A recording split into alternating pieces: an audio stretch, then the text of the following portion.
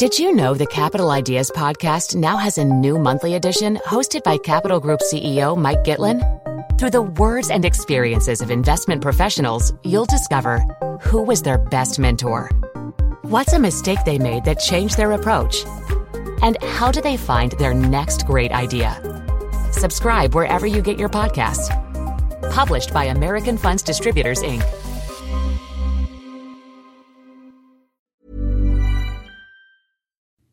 One winter's morning 24 years ago, I had a meeting with an elderly man in a basement room near St. Paul's Cathedral.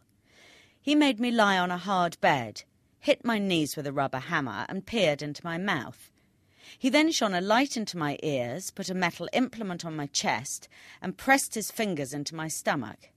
Had I been a man, I would have suffered the further indignity of having to pull my pants down and cough so that he could cup his hand around my balls. In those days, we did not think twice about it. This was a medical check that everyone had to pass in order to get an office job.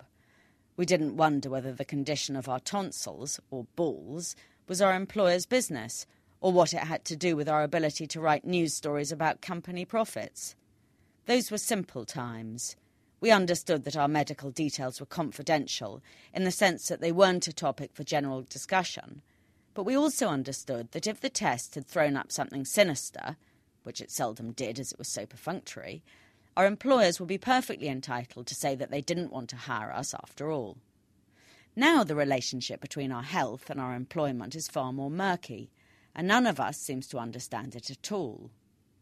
Last week, the journalist Andrew Marr asked the British Prime Minister if he were taking pills to help him cope with the pressures of the job, and all hell broke loose. Viewers complained to the BBC that Marr had no business making such an impertinent and insensitive inquiry. Marr replied that the Prime Minister's health is relevant to the nation, which is in effect his employer, and that the question was quite fair. Newspaper columnists lined up to thrash it out.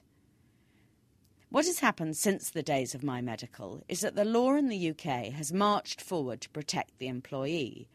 Employers don't usually bother with the medical, as they know that if they turned anyone down on the strength of it, they'd be likely to have the pants sued off them. But at the same time, employees' reticence about discussing one's private health matters at work, or anywhere at all, has vanished. In an office corridor recently, I heard two women noisily discussing their menopause symptoms. On television, there are programmes in which a cod doctor examines people's stools, and celebrities calmly discuss their enemas.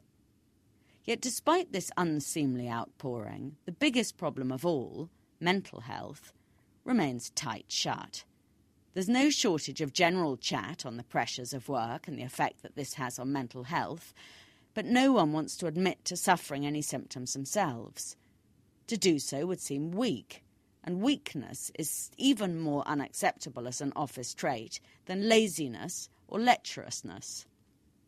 I can only think of 4 people in the public eye who have admitted to suffering from mental illness, and 3 of them don't count.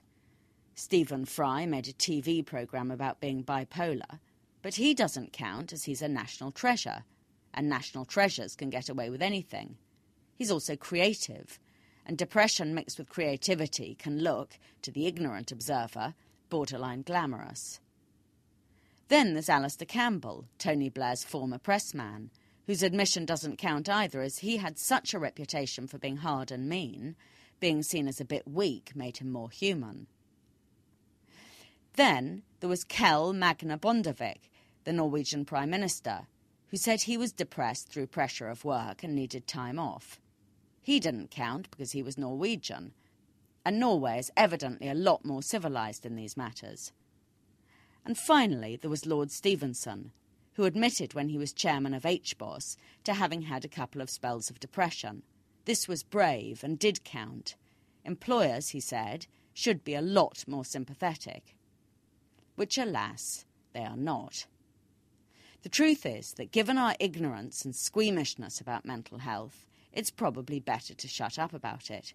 We have very little idea what is going on in the minds of our workmates or how anyone is actually getting from one end of the day to the other. Leadership jobs are now so hellish, involve so much travel, so much aggro and so much public failure, that one might think the only sensible response is to swallow handfuls of pills. If, in some hideous reincarnation, I found myself the Prime Minister or a CEO, I dare say I'd be on uppers and downers and beta-blockers and sleeping pills to make things seem less bad. But if these enabled me to do the job, my bathroom cabinet would be my business alone. I asked a couple of doctors if most of the leaders in the country were taking pills to help them through. No, they said. Senior jobs can damage one's mental health, but not as much as junior jobs or no jobs at all. One doctor, who used to work for a huge retail chain, told me that by far the most serious problems were presented by the company chauffeurs. Either way, there are 36 million prescriptions written in the UK each year for drugs to help people get through the day. What is really shocking is not that Ma dared to ask the Prime Minister if he took pills, but that it was seen as such a big deal one way or another. Join Capital Group CEO Mike Gitlin for a new edition of the Capital Ideas Podcast. In unscripted conversations with investment professionals, you'll hear real stories about successes and lessons learned, informed by decades of investment experience. It's your look inside one of the world's largest asset managers. New episodes are available monthly. Subscribe wherever you get your podcasts. Invest 30 minutes in an episode today. Published by American Funds Distributors, Inc.